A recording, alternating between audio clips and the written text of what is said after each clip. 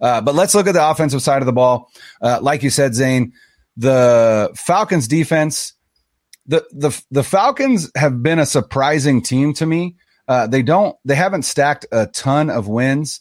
They are what? They are 2-3. 2-3. Yeah. With the victories coming against the Seahawks and the Lions, I believe, Browns. or the Browns. That's right. And so they've been surprising because their offense has been decent. They actually have the 10th ranked offense by DVOA, which is higher than the 49ers.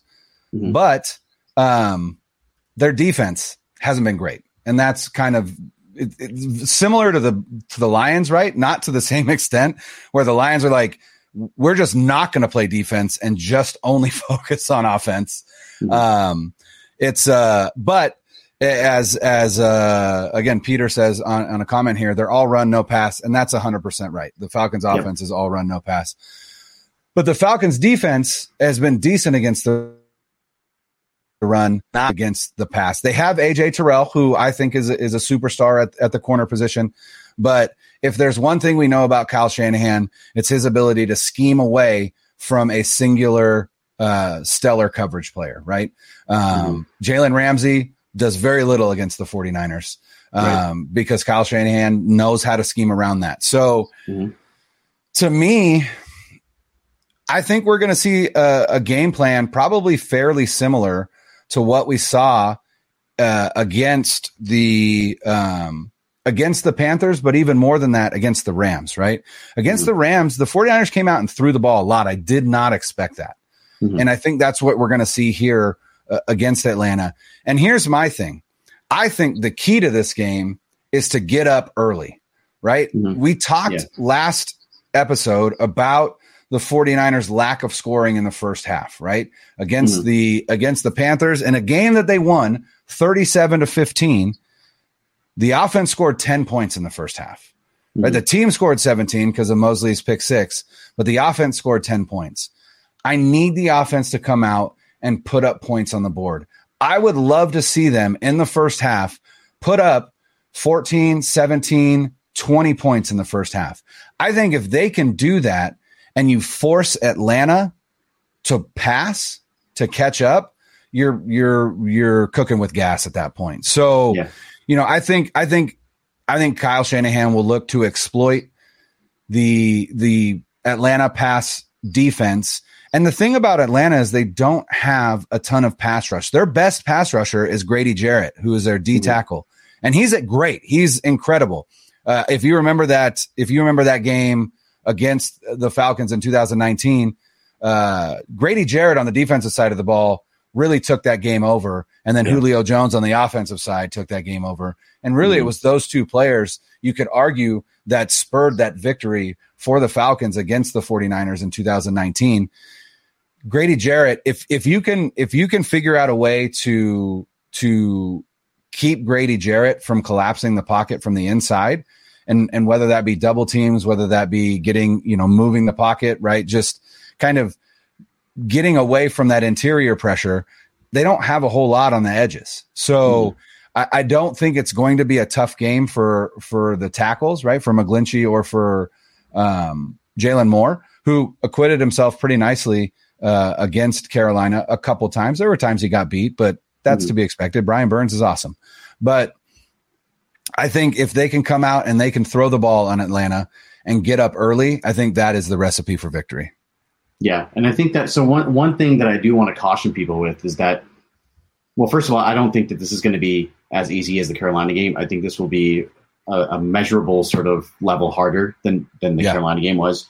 More so because I think that Atlanta's a better quality opponent. And I also think that the injuries specifically along the defensive line, which we've already touched on, that's going to make a difference. But let me throw some stats at you right now. So their defense in the 5 games this year, they have allowed 200 passing yards. They have allowed 234 to Jameis Winston, 272 to Matt Stafford, 308 to Geno Smith, 226 to Jacoby Brissett in the Cleveland Browns, and then 351 to Tom Brady.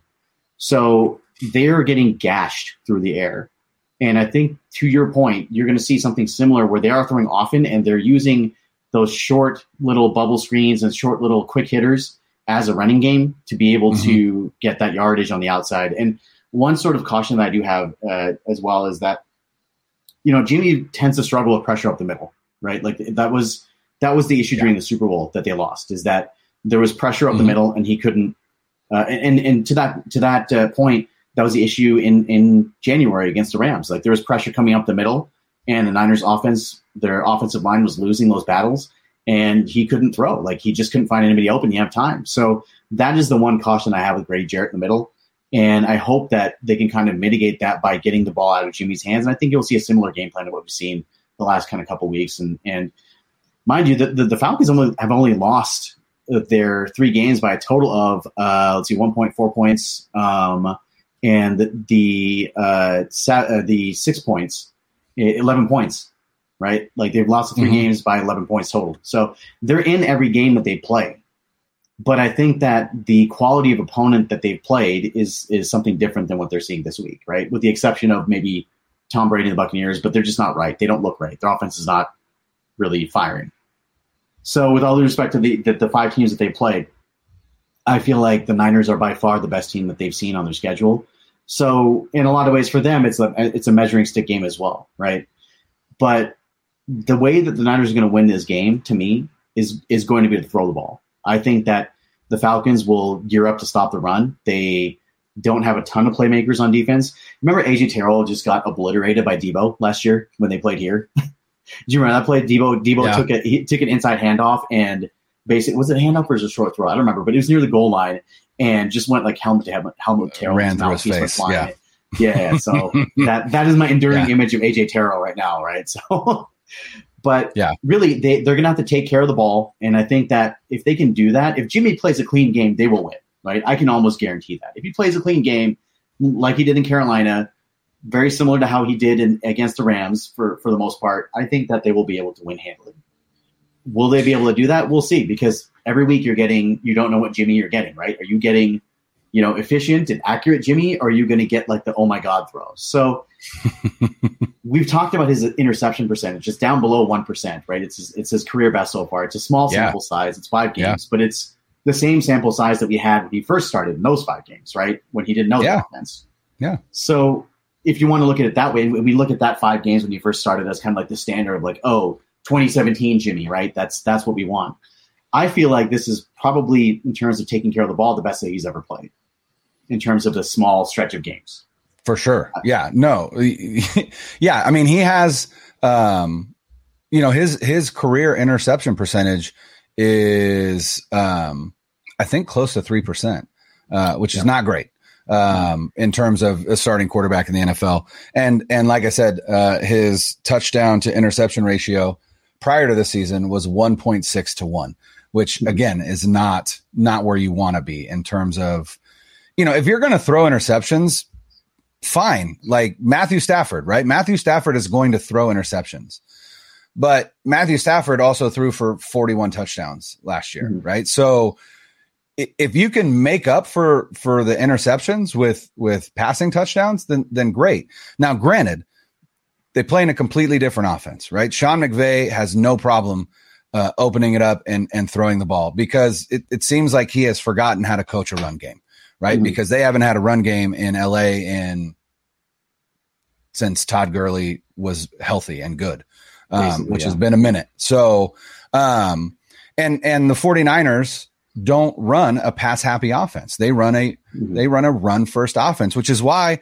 like I've seen on the timeline this week, like I'd like to see the 49ers make a play for OBJ. It was Pro Football Talk, right? So Mike Florio, who, Mike Florio is Mike Florio when it comes to the 49ers. But, and I was like, how does this make any sense, right? The 49ers are a run first offense, and they already have playmakers like George Kittle, Deebo Samuel, Brandon Ayuk, and then to a smaller extent, Juwan Jennings, Ray McLeod, and Danny Gray. They already have a hard enough time getting the ball to their playmakers in the passing offense already. Now you're going to add OBJ to that, and what is that going to do, right? That doesn't help this offense. This offense isn't hurting for playmakers. This offense is simply hurting for better execution, and it's starting to come. And I think we would do well as a fan base and as content creators and anybody who follows this team to go into every season and think to yourself, our offense is not going to look great for the first 4 to 6 weeks, right? As they work out the kinks, especially because they just don't do it in the preseason. Like Kyle Shanahan's like, I'm not showing anything. I'm not showing any of my cards in the preseason. I'm not going to do right. So they take these first 4 weeks, lean on their defense, start to get right. And then they start to take off. And so, you look at this team and where they are, right? They scored 10 points against the Bears. They scored 27 against the Seahawks, 11 against the Broncos, and then 24 and 37, right? So they are starting to pick up a little bit of steam, right? And Jimmy is starting to find a rhythm. The offensive line is starting to find a little bit more of a rhythm. They still don't have Trent Williams, right? Which means that maybe this offense isn't going to click on all cylinders just yet until they get that line exactly where they want it, with Trent Williams on the left side, McGlinchey on the right. Banks has still done a great job at left guard. I think that's his spot. And then they continue to kind of work Brunskill in back and forth with Burford. I think, they're trying to figure that stuff out. So it'll be interesting to see if Burford gets the start or if Brunskill does, especially against a vet like Grady Jarrett. Because I think, again, like you said, that is the matchup that we need to look for, is Grady Jarrett against the interior offensive line of the 49ers. What are they going to do to keep him from wrecking the game? Because single-handedly he can. We've seen it. We saw it in 2019. We even saw it. I mean, he's the one that got the most egregious poor pass or quarterback. What was it? Roughing the passer penalty. That was Grady Jarrett, right? Who was making his presence known at the end of that game. That's what he does. So you've got to figure out a way to make sure that he doesn't. And again, I think the key is to get out early and score early. And so that is my hope for this offense, that we see them put up, hey, let's do 14 points, right? Let's do 2 touchdowns in the first half, right? Or I would love to see, like I said, 17 to 20. I do think that they will score in the 20s in this game. I would love to see the majority of that come in the first half so that, like I said, they can really force the Atlanta offense to have to pass to catch up, at which point they've played right into your hands, right? As a defense, because your pass defense is elite. But here's the other thing. The 49ers run defense is elite right now. They are allowing 3 yards a carry, and they are first in rush DVOA on the defensive side of the ball. So I'm actually really interested to see what that looks like, especially with the defensive line ailing a little bit, because the reason, at least in my opinion, that they are where they are is because of Dre Greenlaw and Fred Warner. Greenlaw leads the league in tackles. I think I said this last episode. Warner and Greenlaw are the 3rd and 4th ranked linebackers from PFF right now, right? So, and then not only that, but their corners, and now again, Mosley is out. Their corners tackle really well. Charvarius Ward hasn't missed a tackle yet this season. Talanoa Hufanga is a tackling machine, right? And so that rush defense, a lot of it has to do with their linebackers and their secondary being able to tackle as well. So it'll be interesting to see what that looks like as they go against arguably their biggest test when it comes to running the football is this Falcons team, who has a distinct commitment to running the ball. And I'll be interested to see if they can, if they can stop it. Yeah. So also a quick stat before we give our predictions for the game and get out of here. Jeff Wilson Jr. is the only player in the NFL, or the first player in the NFL this year to have 30-yard runs in 3 consecutive weeks out of any running back in the NFL. So first player to accomplish that this season. Obviously, there's going to be more, but that's super encouraging through 5 weeks. 3 weeks, he's had a run of 3 yards or more. So that's one thing to watch. So predictions. I guess I'll go first. So I think that, like you said, they'll be in the 20s. I think that the Niners will be able to score on them and pass the ball on them. It, again, really depends on if they can hang on to the ball and not have silly turnovers. Like the Kittle turnover was just so silly last week, and it kind of killed a good drive. And I think that you're not going to get that from him. It's only his second career fumble, right? So you're just not going to see that from a guy like Kittle, so I'm not really worried about that. But that being said, I think that the Niners should be able to win this game. I think it's going to be a little bit closer than the Panthers game was. Like that game was really never in doubt, aside from that when the missed field goal happened and they immediately had the pick six from E-Man. So I think that this game will be a little bit closer. And I'm going to say the Niners will, they'll win. I'll say 27-17. All right. I also think that they're going to win this game. The one thing that I am worried about, this does smell a little bit like a trap game, right? As you look ahead to the schedule and you go Chiefs, Rams, Chargers, right? Those are three big games. And so just like in 2019, this smells and feels a little bit like a trap game, but I think part of why they like to stay on the East Coast is it keeps them locked in.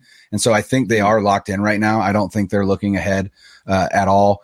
And again, this Atlanta team is plucky, but they've got very little in the way of a solid passing offense. And so they scored 15 against the Bucs. I think the 49ers defense is better than the Bucs defense, even with some of these injuries.